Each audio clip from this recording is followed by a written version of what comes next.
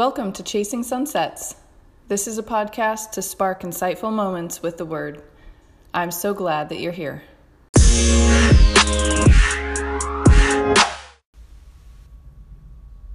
Awe versus awe. Leviticus. So many instructions. So detailed. I've been slogging through Leviticus for over 2 weeks now.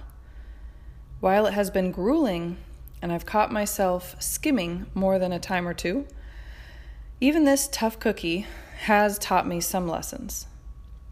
For those who haven't read it yet, Leviticus chronicles a time for the Israelites after they'd been freed from slavery, but before God had taken them to the Promised Land. Things got weird in the desert. This group of people had just witnessed a string of amazing miracles and seemed to be reeling from it. Despite a lot of super cool presence of God stuff, they still managed to go searching for other gods to worship whilst awaiting word from the one who had just guided them through a parted sea. God was pretty pissed at that point. He was planning to wipe them all out, actually. Moses managed to change his mind, though, which I find to be quite fascinating on its own. So, most of Leviticus captures the scene after God had calmed back down, as the Israelites sought forgiveness, and God began dictating the rules by which the Israelites were to live by. I need to admit here that I'm still not 100% comfortable with all the rules. I'll take 2 quick examples. 1, it's okay to own slaves as long as they are not Israelites. 2, if a man sleeps with a woman outside of marriage, they both should be put to death. Well, for starters, I'm against slavery as on a whole.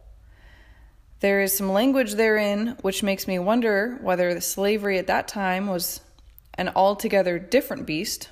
For example, there's reference to making wages and buying freedom in multiple places, and having the slavery term end with a certain number of years, but still, not something I'm really willing to budge on. And secondly, given the lack of rights women had at the time, there was not a whole heck of a lot of a woman could do if a guy wanted sex. Killing a woman because she was raped? No, I'm not okay with that either. That is not my definition of just. Clearly, I am at odds with God here, so I'm feeling some distress. Regardless of the outcome of these particular moral quandaries, though, I'm learning some pretty cool peripheral lessons that I really want to share with you. Clearly, this is complicated theological stuff. In order to have a true bearing on what Leviticus is saying, I have to learn more about the times, about the culture, even about the way the Bible was recorded and translated.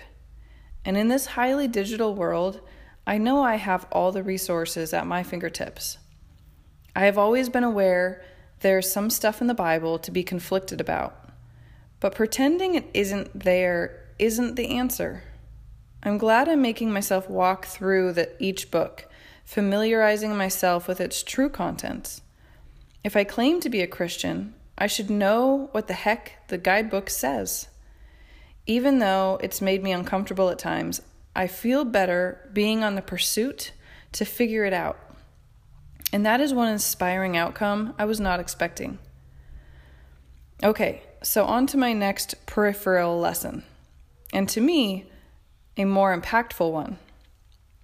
Having camped within the reassuring world of the gospel for so long, I am constantly and wonderfully experiencing the intimate, accepting persona of God. Reintroducing myself to the Old Testament, however, has exposed me to another side of God, which I have known all along, but perhaps kept at a distance. God the authority, God the judge. God was mad at the Israelites for disobeying because he had just done something really cool to woo them and rescue them. And they pretty much spit on his great acts of love in response. So yes, Even in Leviticus, I can see the underlying characteristics I celebrate so much today. But there is also another side to be reconciled: God's magnificence, His complete authority, and His power. My heart sings with delight at the joy I have in the good news that Jesus loves me and sacrificed Himself so I could sit with Him at His table.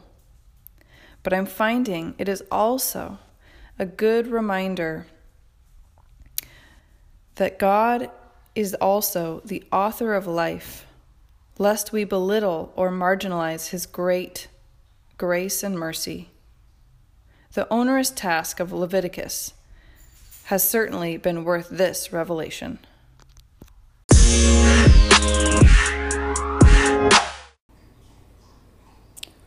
This podcast is a sister project to the Chasing Sunsets blog. You can find all my original blog posts at chasingsunsetsblog.com. If you'd like to get in touch, you can send an email to chasingsunsetsblog@gmail.com. I'm also on Facebook and Pinterest. Cheers.